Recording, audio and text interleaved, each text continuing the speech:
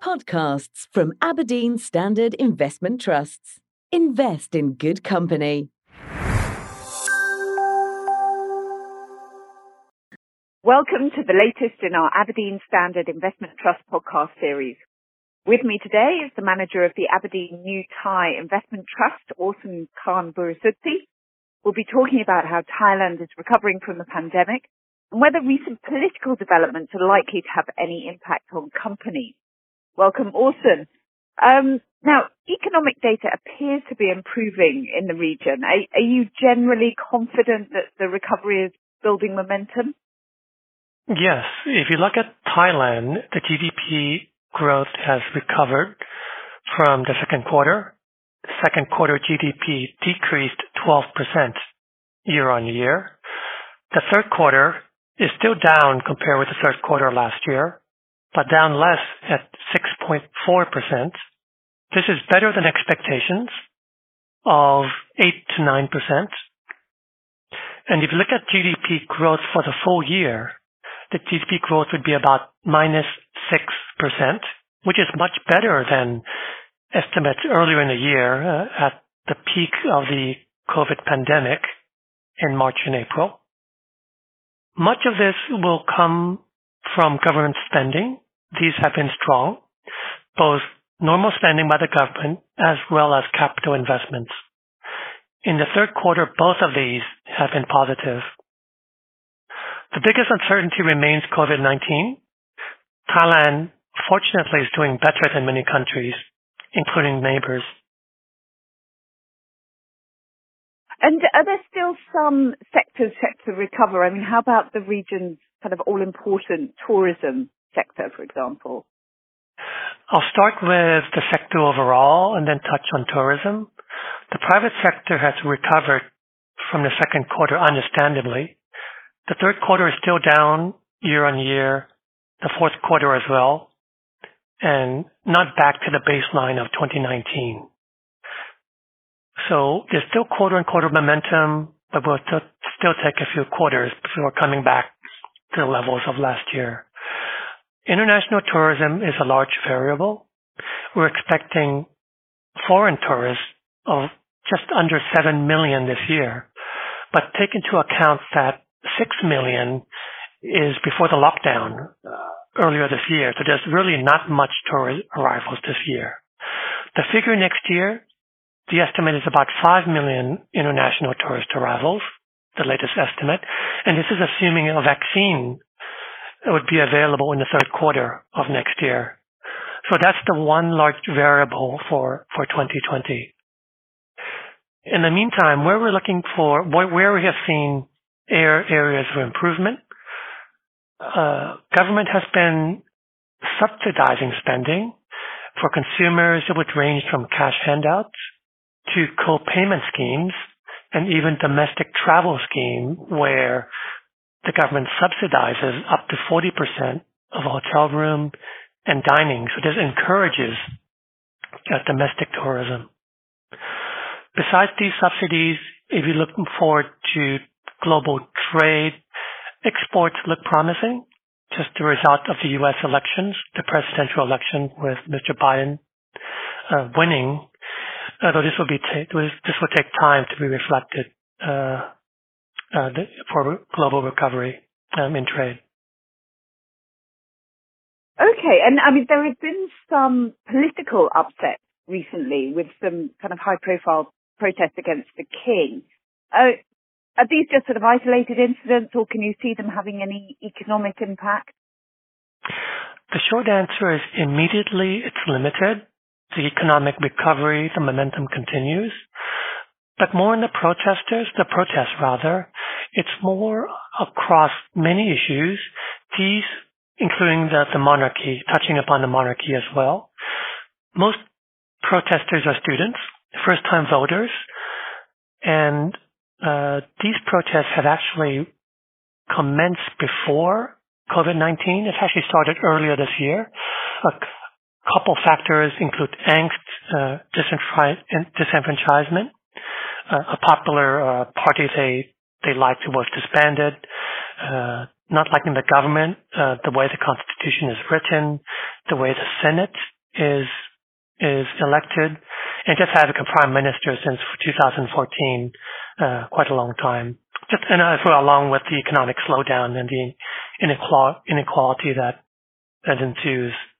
But on the unfortunate side, the protests have been nonviolent. It's been stretched out for several months already. I think the peaceful protest will continue. It's just the issue on how the institutions will be reformed going forward. It will be stretched out, mind you, because it would take quite a lot of reforms in both social, economic, and political fronts. And while this has been going on, what's been happening in the Thai stock market? Have there been any kind of notable winners and losers? What's been the overall performance? The market is still down year to date, like many other stock markets. There's been different winners and losers over the course of 2020. If you start with the initial plunge in COVID, most stocks fell, as well as energy. There was a recovery in May, June, July. The market was sideways, August, September, October.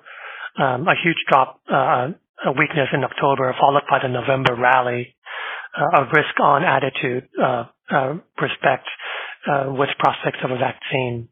So earlier in the year, low oil prices helped manufacturers that import, including logistics companies and distributors. The lifting of lockdown helped retailers, and the latest prospects of vaccine, travel and tourism, businesses, for example, airports, hotels, hospitals, shopping malls. On the whole, the larger companies in each sector benefited more than overall, particularly those that are listed on the stock market. And how do relative valuations look today, both sort of regionally and compared to kind of international peers? If you look at the market, earnings growth at the depths of the crisis, earnings estimates are down 18 to 20%. That's earnings for this year. This has improved to 11, 12%, just by way of a better than expected recovery since the second quarter. The rebound to 2019 level would take a bit longer. EPS is still down this year. There's a recovery next year. So we're looking towards the end of 2021, where earnings will go back to the levels of 2019. And we're seeing 2022 growth of about 10%. If you look at PE ratings, the market is trading on 17 times 2021 and 16 times 2022. It is slightly elevated. I think historically a level of 14 to 15 times would be more attractive. It's just the fact that there isn't much earnings support at the moment, and expectations are running slightly ahead, just given the developments of COVID-19. Okay, and looking at the new Thai portfolio now, have you made any recent changes? Are there any sort of notable themes running through the trust today? Yes, for the past 3 to 6 months, we have increased weights in several sectors. The first is services. We are underweight the sector, but we have decreased this underweight. So this would include services such as transport, for example, airports of Thailand, and also increasing more weights in retailers, those that are benefiting from the recovery in spending. We have also increased weights in tech and technology, not only electronics companies, the assemblers, the exporters, but also the mobile telephony companies, the operators in Thailand. We are slightly underweight technology now, and the underweight has decreased over the quarters. We have decreased weights in property and construction.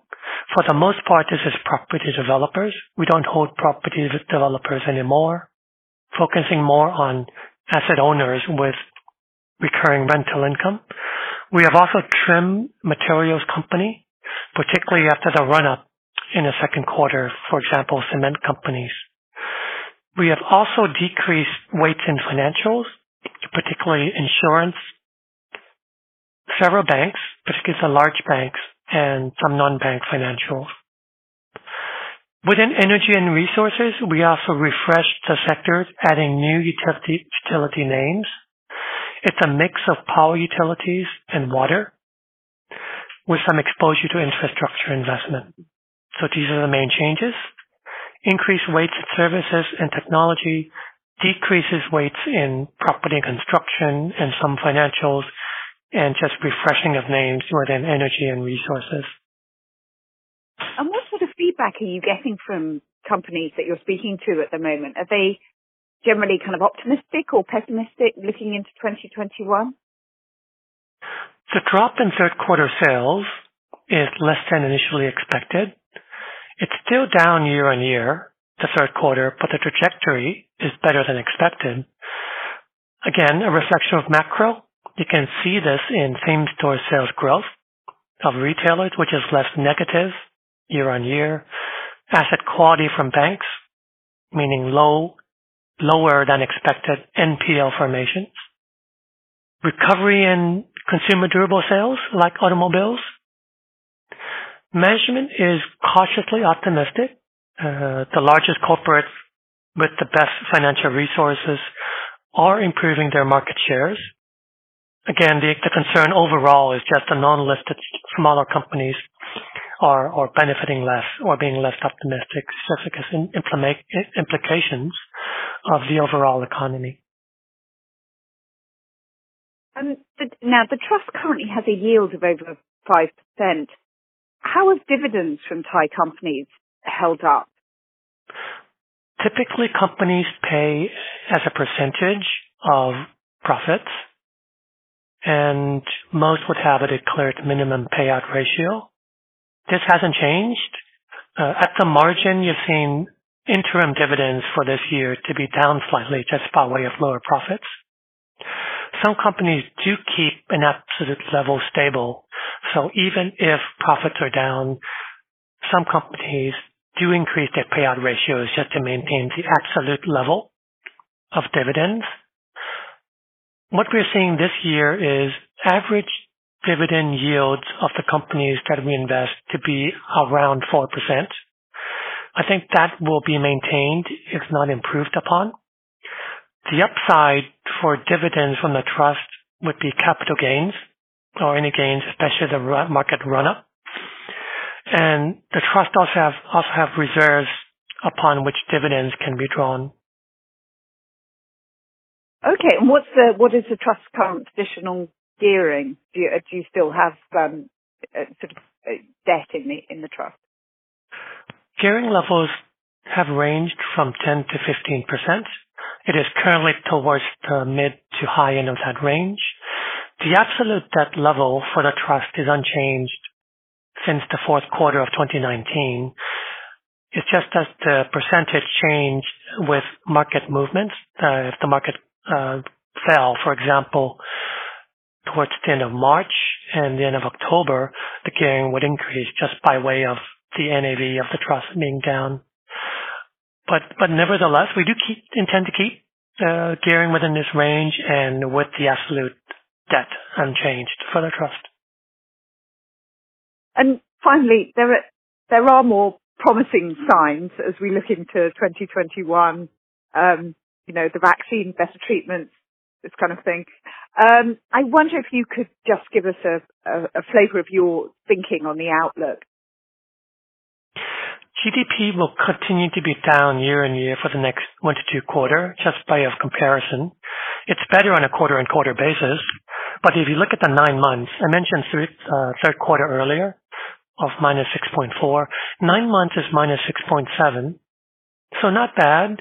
And for a full year expectation of minus 6 to 8, so still a couple more quarters of weak year-on-year numbers and positive quarter-on-quarter numbers.